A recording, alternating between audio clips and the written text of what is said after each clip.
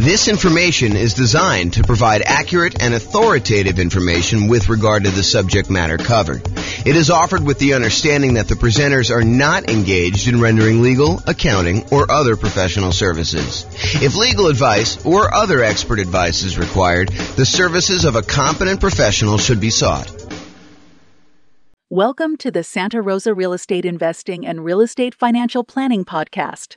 Learn all about investing in real estate in Santa Rosa, California, with a combination of real estate financial planning and modeling with numbers specific to Santa Rosa, plus syndicated, more generalized recordings of live and pre-recorded real estate investing classes, not all of them specific to Santa Rosa.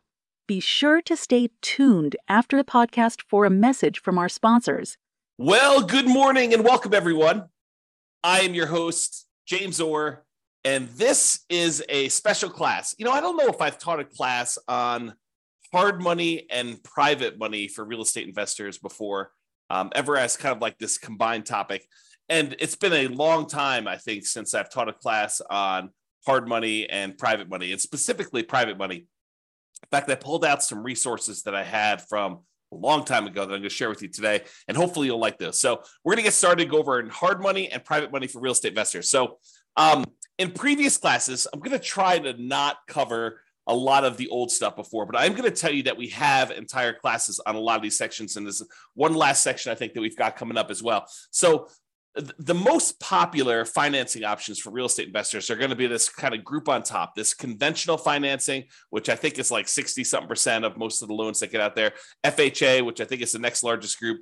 VA, which is the next largest group after that, I think, and that's around 10% of all loans are VA loans. Then you got USDA and portfolio loans, and the portfolio loans are the ones you get usually when you get above 10 loan limit, and or if you're doing some more unusual things with those. So those are the kind of big group of the most common financing things that you're going to do. And we have lots of classes on those. We've got classes on low down payment, no down payment, conventional financing. I've got a whole separate class on VA financing, a whole separate class on the portfolio loans that we just did.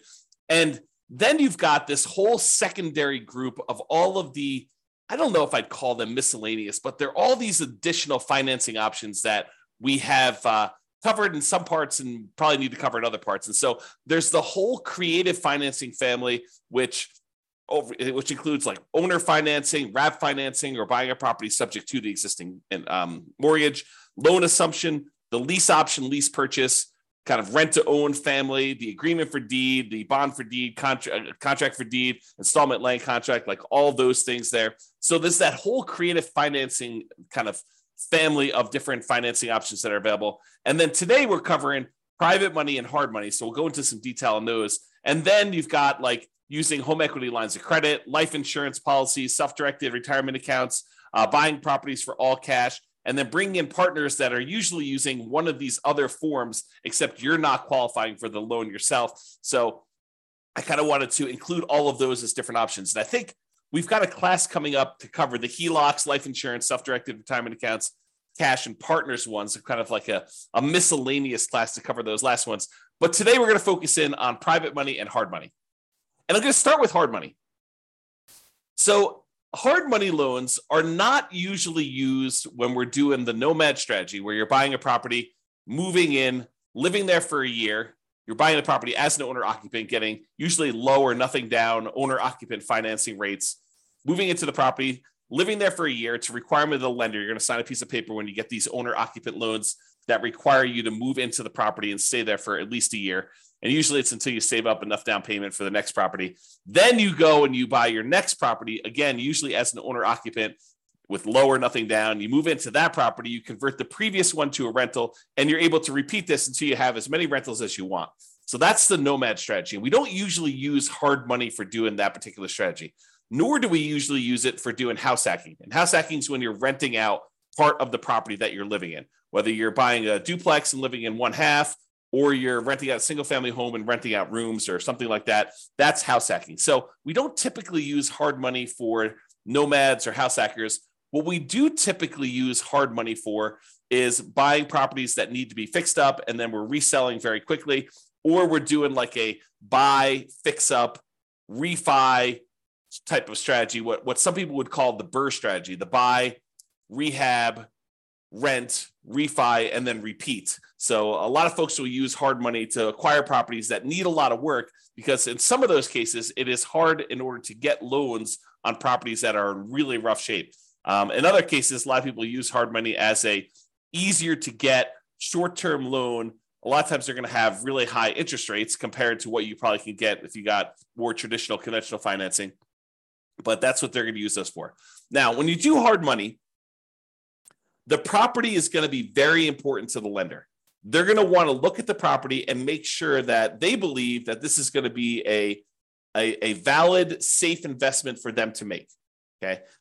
A lot of times they're going to want to see you buying the property at a very significant discount, such that the loan to value is low enough where if they had to step in because you didn't finish the project or you stop making payments on the loan, if there are payments, sometimes they're not.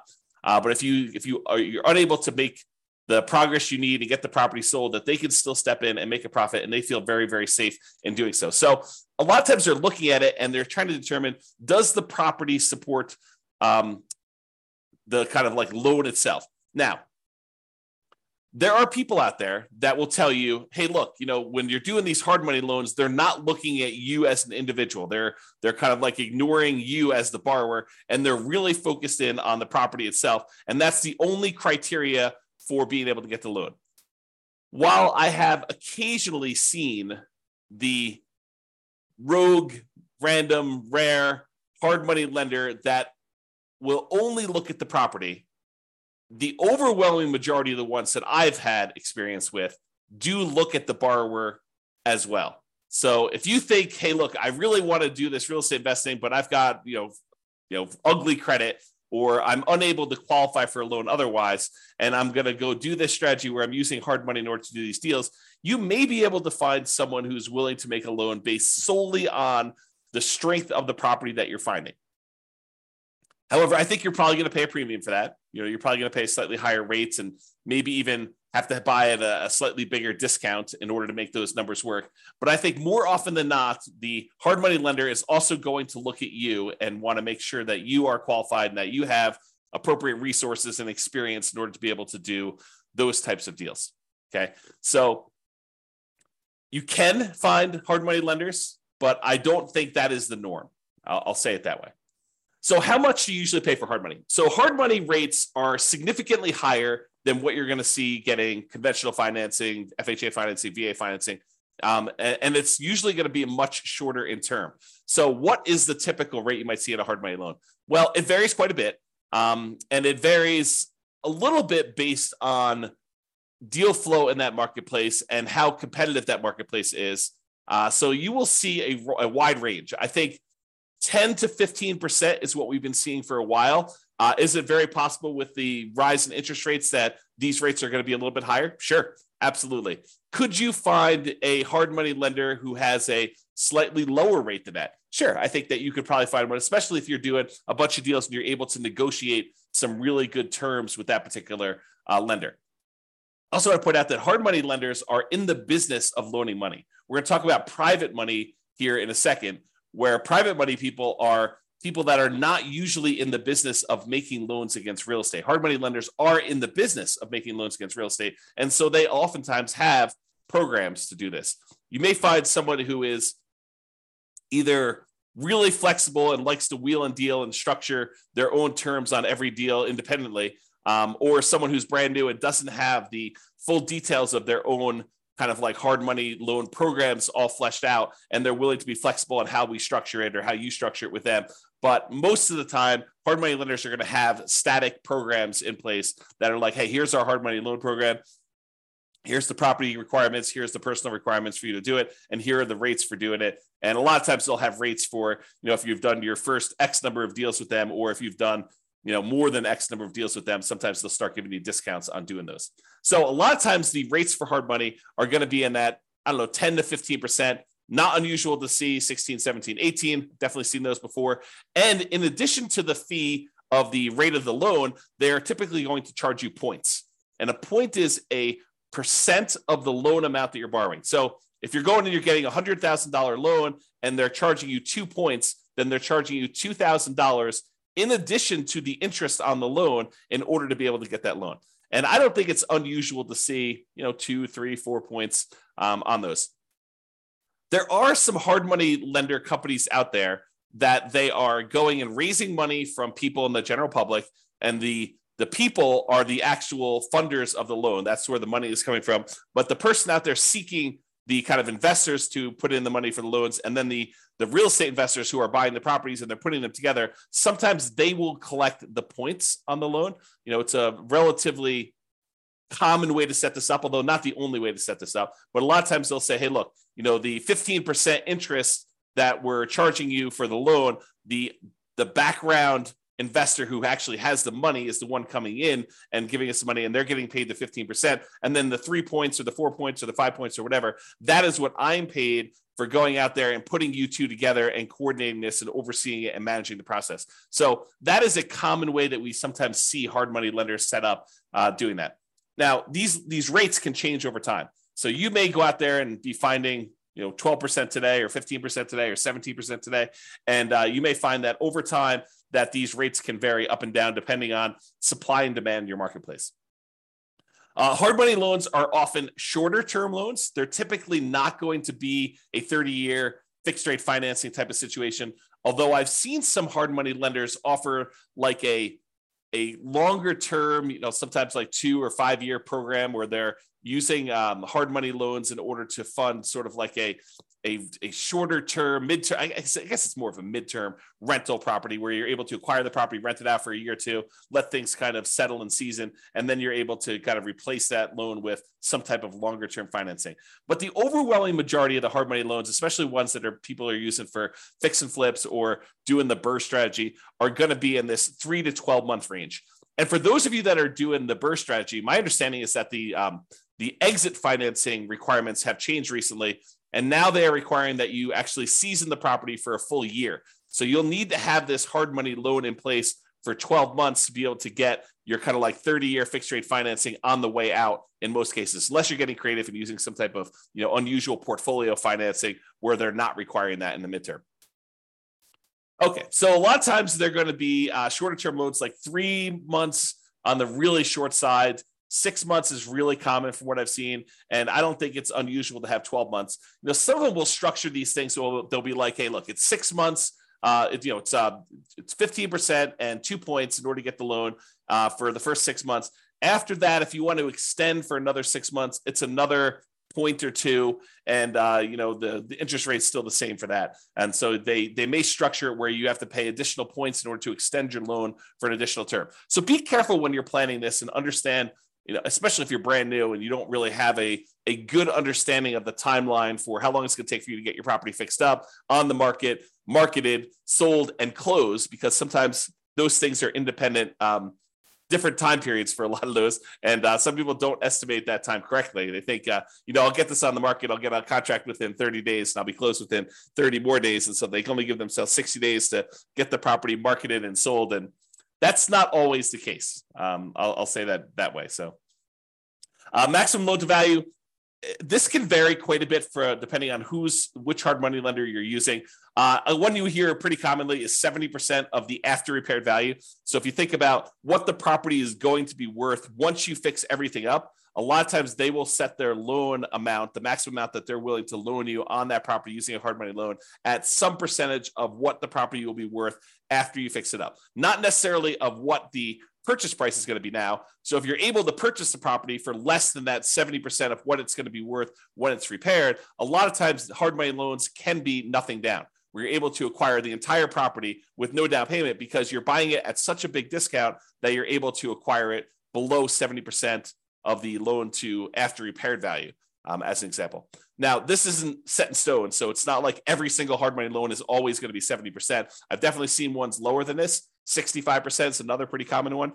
I've also seen, especially in really hot, fastly appreciating markets, where some hard money lenders have gone as high as, I've seen 80%. It's possible they had even more than that at different times, but realize that these maximum loan to values do vary. They can be negotiable, although if you are relatively new and you've never done one before, your negotiating strength is relatively weak. unless you just happen to find, the right guy who's kind of willing to do that to kind of negotiate with you. I'm going to put myself on mute and wipe my nose. 1 second.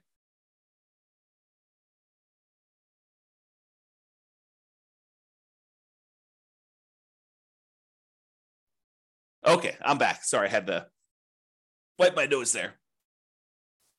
Okay, so we talked about that maximum loan to value being in that sort of 70%, 65 to 75, I'd say is probably some of the more common numbers I've seen.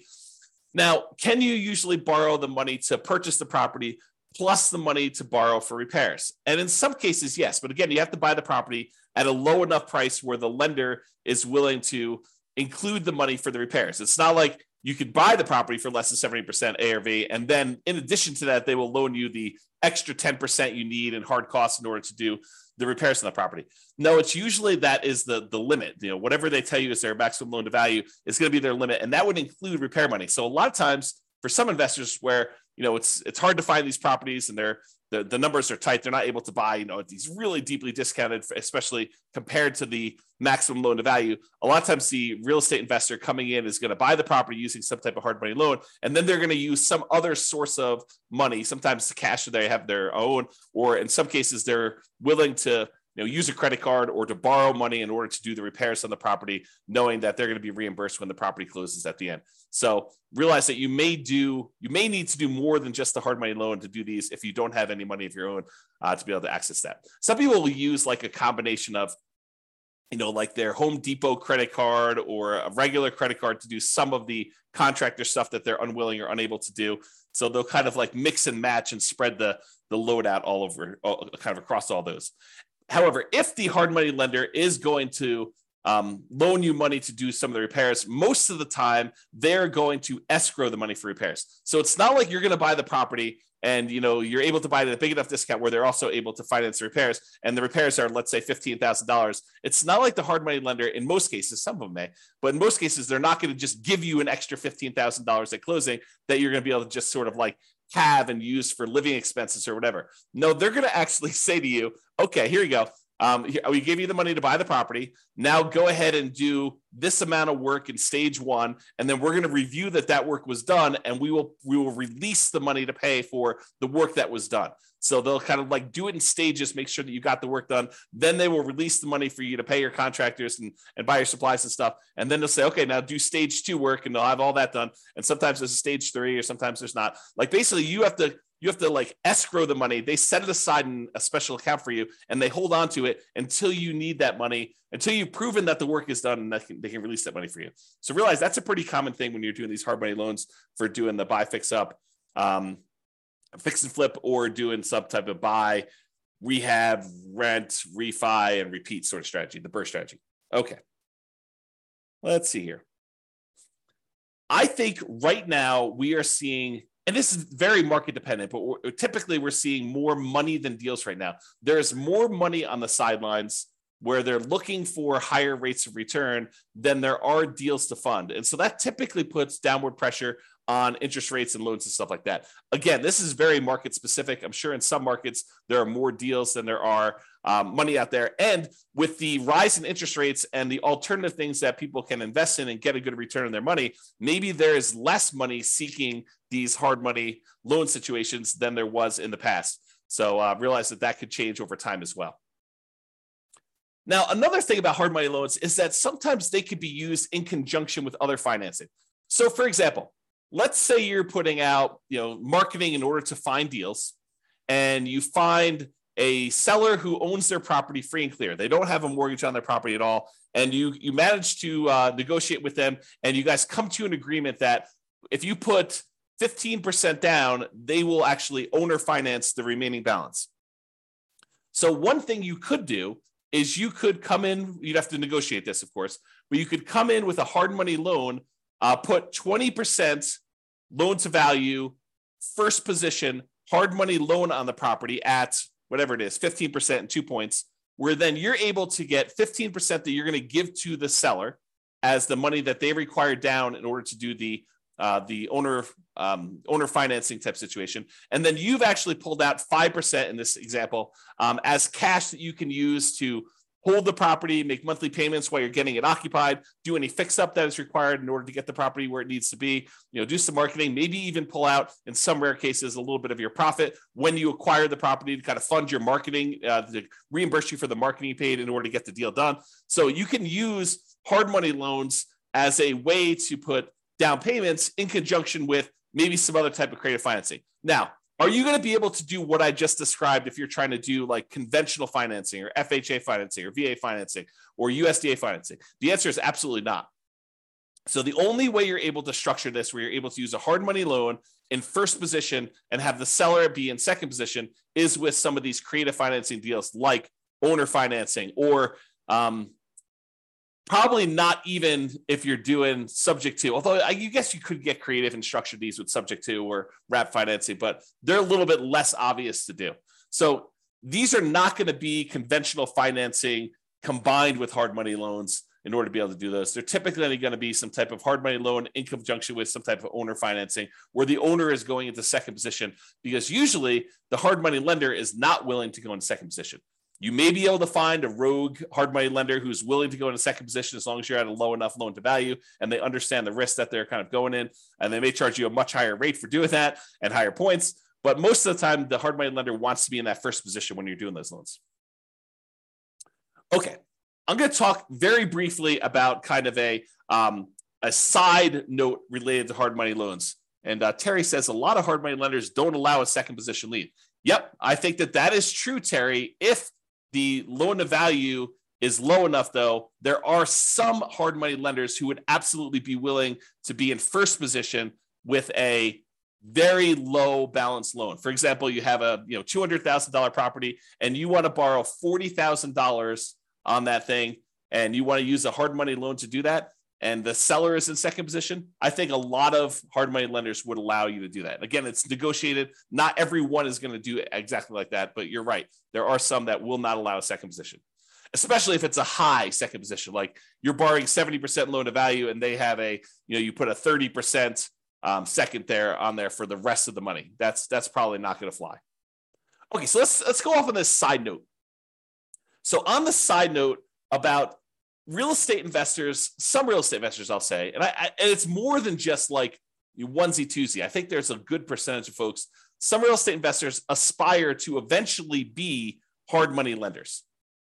They think to themselves, say, look, eventually I want to get to the point where I've got a bunch of rental properties, but I've also have a lot of cash on hand, and being able to take the money I have and use that to make hard money loans and get 10, 11, 12, 13, 14, 15% return on my money. That seems like an attractive proposition for people. And I think a lot of them believe, and I think this is an incorrect belief, and I'll explain why here in a second. They incorrectly believe that, if I've got $1 million and I'm getting 12% on my money, then I'm getting $120,000 a year that I can live on if I'm getting 12% of my money and I'm doing hard money loans. What they fail to realize is a couple things. Number one is the utilization factor. If you think about the money that a hard money lender has, the full $1 million is probably not going to be completely deployed and invested at the same time all the time. So what it typically might look like is the hard money lender might say, okay, I found an investor who's doing a deal. I'm going to loan them $200,000 on this deal, but I still got $800,000 sitting somewhere else and I'm earning not the 12% on, okay? And then they go and they find another investor and the other investor says, okay, I need $300,000. They make a $300,000 loan and now they've got half of their $1 million out at that 12%. But then they still have this other $500,000 that is not earning 12%. And so they're not really earning 12% on their full $1 million at any given time. Then another one comes along and they have $200,000 more out. So they have $700,000 out, but then the first one gets paid back. And so they no longer have that $200,000 out. So now they have $500,000. And then, another investor comes along and they want $600,000, but they don't have $600,000 now because they only have $500,000 left. And so there's this problem of how much are you utilizing the $1 million or whatever you have as your kind of like investment portfolio for making these hard money loans. And most of the time you don't have all of it out at all the time.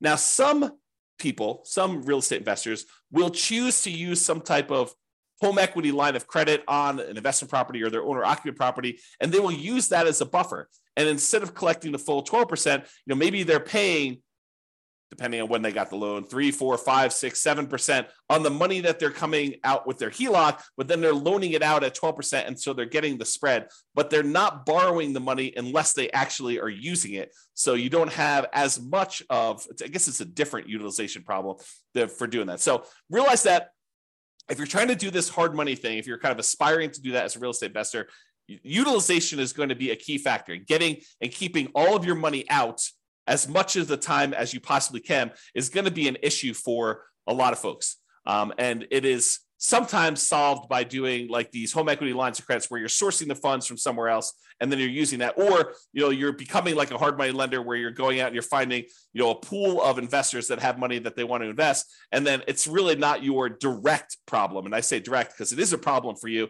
that your clients don't have their money kind of out and invested all the time, and then you're kind of using your uncle who has $1 million, and you're saying, hey, uncle, you've got this home equity line of credit for $1 million. Why don't we, loan this money out to someone at, 12% or 15%. And you're sort of like overseeing the deal and finding the real estate investors who need the money for the hard money loan. And maybe you're collecting the points and maybe you're participating in the percentage they're earning or not, but then your uncle's borrowing the money at 5% and he's getting 11%, you're getting 1 point, like there's all these different ways to structure it where you're going out there and you're starting the business of doing this.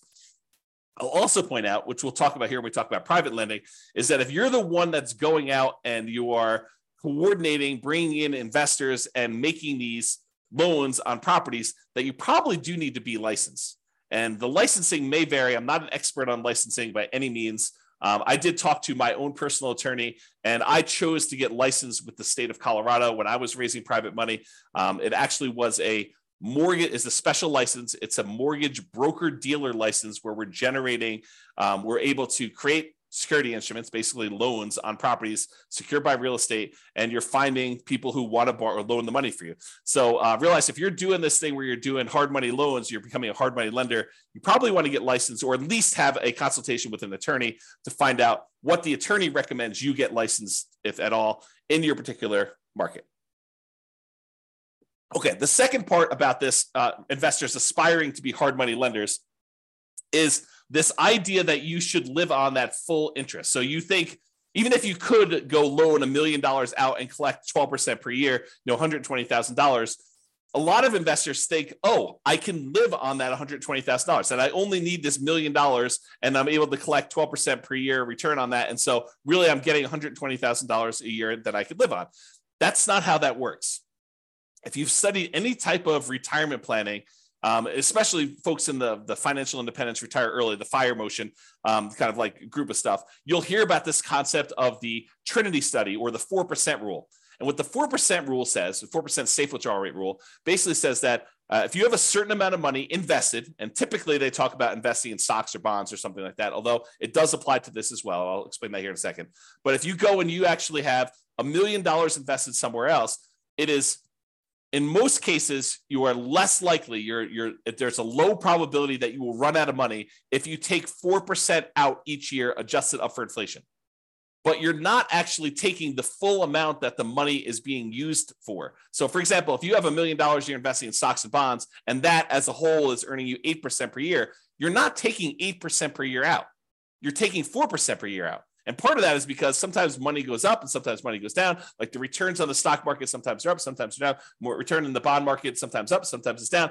And for the same reason, sometimes when you make investments in real estate, like as a hard money lender, some of these deals don't always go the way you want. Sometimes they go bad and you end up losing money on them. And so you should not think that you could take the full 12% and spend that. You should think of it as another amount of money that is invested in something and use the same, whatever your version of safe withdrawal rate is. Most cases going to be between 3 and 5%. I think that's with 4% being the most common that we hear most, but 4% of the money coming out, not 12.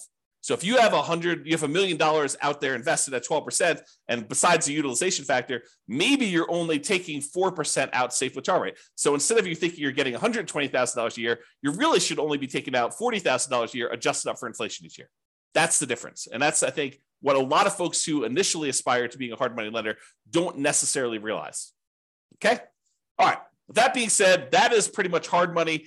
For those that are on that have questions about hard money, you're welcome to queue those up. I will cover them after I cover private financing. At least I will try to do it. I'm going to cover private financing, and then if you have any questions about that, please queue those up, and I'll usually handle those at the end as well.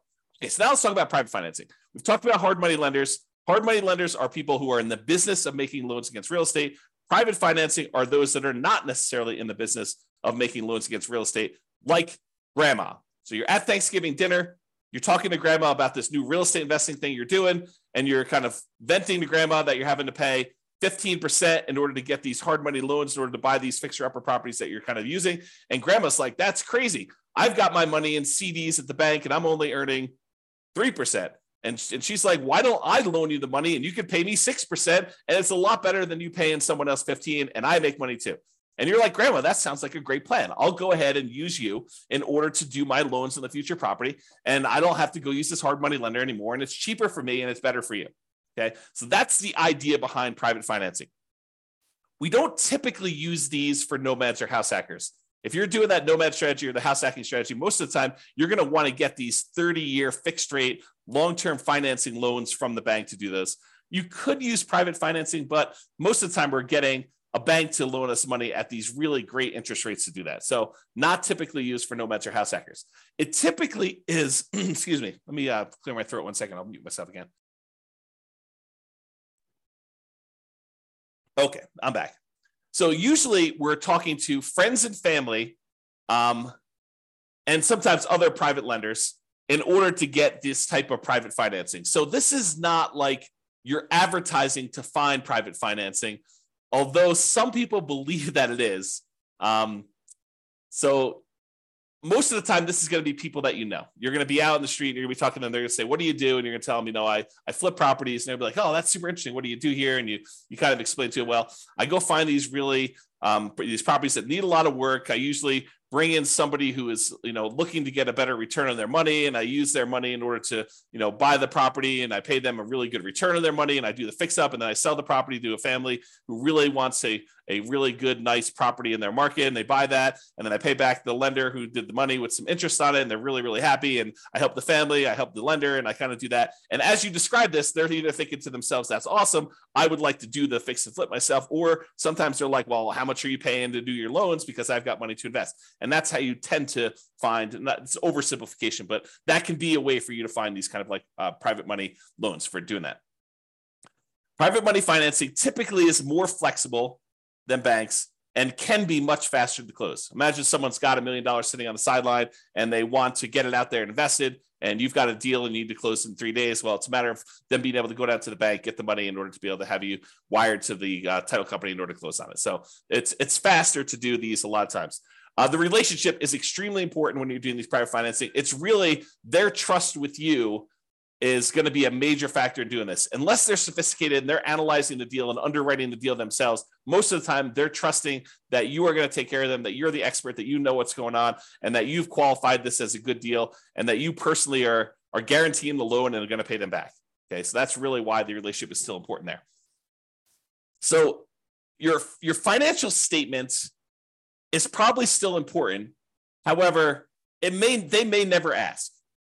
Okay, but they may ask you, hey, have you done these before? You may see like the normal range of questions that someone who is skeptical about giving someone that they know at different levels. If it's grandma, she probably knows you pretty well, but this could be, a coworker or something like that who but doesn't really know you super, super well. So they may ask you some questions about your financial situation in order to qualify for that.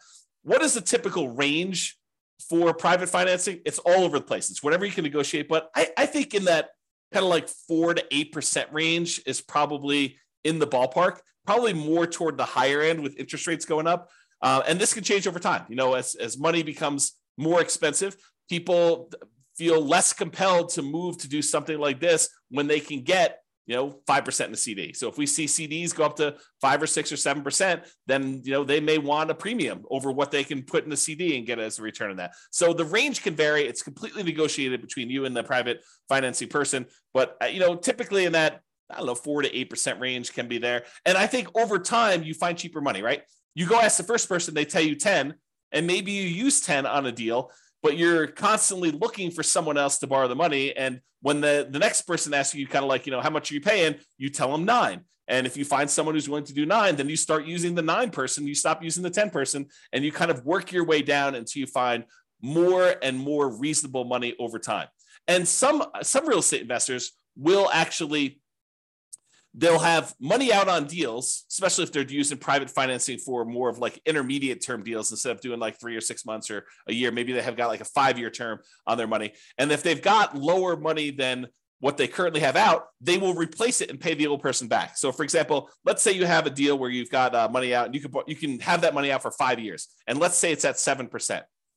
But then you're talking to someone else, and you're telling them, okay, we're probably loading in the 6.5% or 6% range if we're doing these hard money loans, or the private money loans rather, for the next 5 years. And they're like, well, I've got, $500,000 I'd like to place right away. And you're like, okay, well, I can replace you. I can replace someone who've got a little higher financing. Are you okay with that? And you kind of work it out between all of them. And you replace the higher 7% ones with now 6.5% or 6% money. And you're able to kind of like do that. Now, the other thing you could do, this is like part of the negotiation strategy if you decide this is a way you'd like to operate, but you could tell people, look, I've got, $500,000 out right now at 6%. If you want me to place your money right away, it'd have to be good enough for me to be willing to pay off that 6% one and have your money out there. They may say, well, I'd be okay with 5.5 as long as you're using it right now and you're going to keep it out there for 5 years. So you negotiate the terms of whatever you're willing to do. And then you could kind of use the existing financing you have in order to improve your position and kind of do that money there. Okay. With that being said, I want to warn you about something, and I want you to understand why this can be potentially problematic and why we're specifically talking about it with private financing. So sometimes you will go find a private financing person who is wanting to loan you money where they don't need the money right away. They don't need the return right away. They're kind of like okay with getting a really good return, but they don't necessarily need the cash flow right now. So for example, one of the more common ones is someone has a self-directed retirement account where they want to loan you the money. Whether they get paid interest monthly or they get paid their interest all in one big lump sum at the end when you pay back the entire loan, they don't care because the amount of money in their account is not actively being used as they're kind of like growing this account there. So they don't really care if you're making monthly payments. So you're really putting their investment into the deal, and their deal, the amount that you owe them, is actually increasing over time. And there may be some advantages for you to do this. I'm not going to get into deal structuring, but there may be some advantages for you to do this for improving cash flow or how you're structuring this, where this is advantageous to you, not having to make this monthly payment, at least in the short term. And so they've got, let's call it, let's say they did a smaller loan. Let's say they did a $100,000 loan on this, and they're actually allowing their interest to accrue. So at the end of the year, let's say they're getting 6%. So at the end of the year, they owe, you owe them 106. They've earned $6,000 and $100,000 that they have out. And then the next year, you owe them 6% interest on the 106. So it's 1012 plus a little bit extra for the interest on that. So really over time, their balance is growing, and that's happening there. And then eventually you decide to replace the money that you owe them with another private lender. And you go and you pay back this $100,000 original loan plus the $6,000 in interest plus the, let's call it $7,000 interest in year 2 plus the $8,000 in interest in year 3. So you're paying them back their initial investment plus the returns that they earn. And you're doing that with money that you're bringing in from the outside from another investor coming in. What does that sound like to you? It should sound like a Ponzi scheme because you're actually paying off the previous investors, their initial investment and the return that they've earned with new money coming in from another investor. So it should sound like a Ponzi scheme to you because that's what a Ponzi scheme is, right? And then a person who's coming in, they're collecting money and they're paying out the returns and stuff by another investor coming in. So you inadvertently, without really thinking you're doing some type of Ponzi scheme, you actually came in, you said, okay, we structured this great loan. You're happy getting, the amount of money you borrowed and some interest on it. And we're allowing that interest to accrue, which is totally fine. There's nothing wrong with that by in of itself. And then over time, you're like, okay, now you want to get out of this loan. And maybe it's as innocent as that, right? They call you and they're like, hey, look, I finally need this money out. And you're like, hey, no problem. I'll replace you with another one of my private lenders. And you come in and you bring in another private lender to pay off that $100,000 plus whatever they own. Now you've inadvertently kind of like formed this Ponzi scheme situation where you're paying off an old investor with a new investor and you're paying them their actual returns using that. So you got to be really, really careful that you don't structure this, and get advice from an attorney to avoid this situation if it comes up for you. If you're, and even the idea of replacing the loan is kind of on this borderline edge of this Ponzi scheme, right? Like you're taking one investor's money and you're replacing it with another investor coming into the deal. So definitely talk to your attorney and make sure that you feel really comfortable with the way that you're structuring these and you're doing that. So that's what I wanted to warn you about. It's kind of like this concept of inadvertently setting up a Ponzi scheme to do this. And we don't usually see it as much with commercial lenders.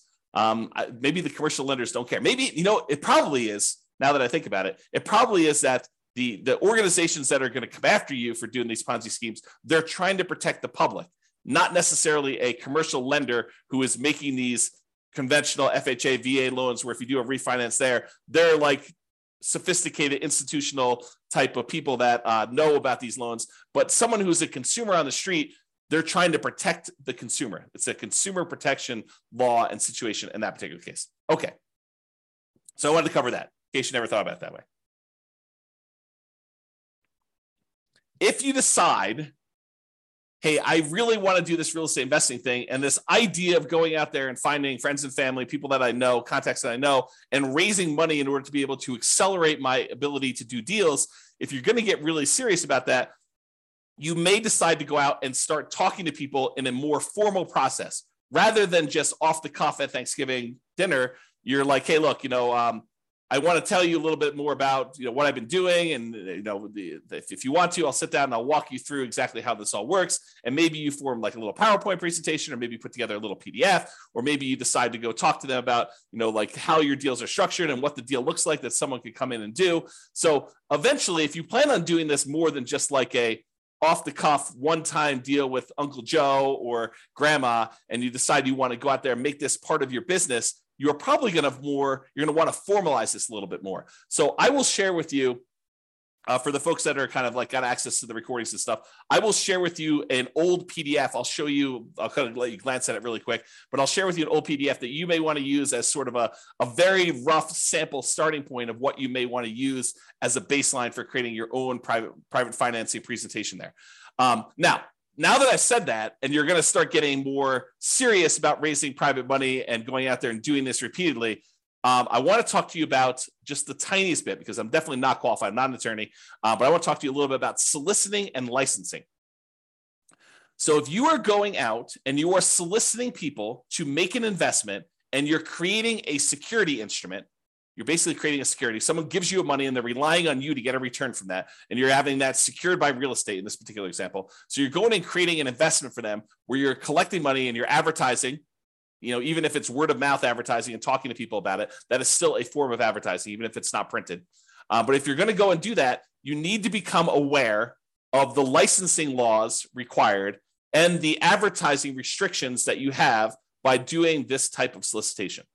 So this is sort of I'm not going to teach you to go do this because I'm not an expert on it and I don't know different states' laws and stuff like that. But I will tell you, I did talk to my attorney when I was doing this more seriously. And my attorney advised me to go get the license that I was required to do, which I told you in the state of Colorado. I don't know what it is in your other states. It's a mortgage broker dealer license. That's what it was. And there were definitely restrictions on what you can and cannot say and what you can and cannot advertise in order to do this. And so realize that this is not a Wild West. You can say or do whatever you want. You got to be really careful about promising returns. You got to be really careful about letting them know about the actual risks that there are for them to invest in this stuff. This is not a riskless investment, like really nothing is, as we found out recently by putting money in the bank with FDIC insurance. This is not a riskless investment either, and they should understand what the risks are. And you probably should have written risk disclosures prepared by an attorney, and you probably should be licensed. This is the weird thing, right? Like if you're going to go do a single loan with grandma, do you need to be licensed? Maybe, probably. But this is sort of like, you speed once. Can you get in trouble for doing that? Sure. Are you likely to get in trouble for doing that, especially with grandma? Probably not. But realize that, you may want to consider getting licensed and learning the rules and regulations for doing this. This is not like a open world where you can do whatever you want there. That's kind of what I'm pointing out there. So I will share with you that you probably should get licensed. I went and got licensed with a mortgage broker dealer license with the Division of Securities.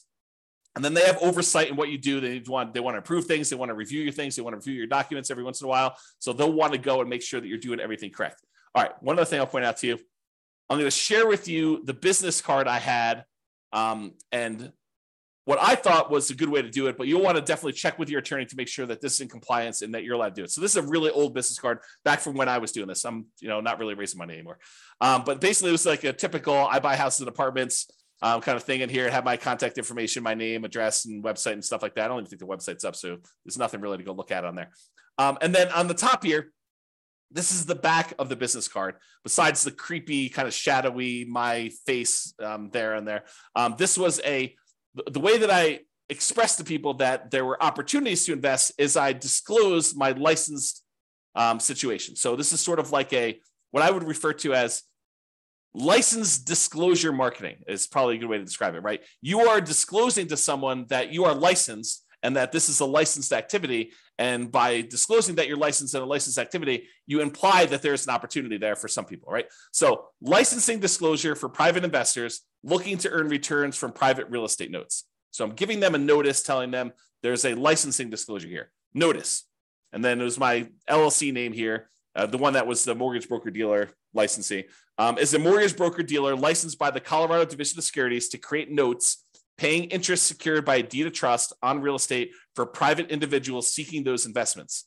And then I had my personal name is a licensed mortgage sales representative for that thing. So I just disclosed to them through my licensing disclosure that I am licensed to do this in case you had an interest to do that. So that was sort of a possible workaround for directly soliciting for these loans is that you actually advertise your licensing and that this is a licensed activity and you can kind of get people there.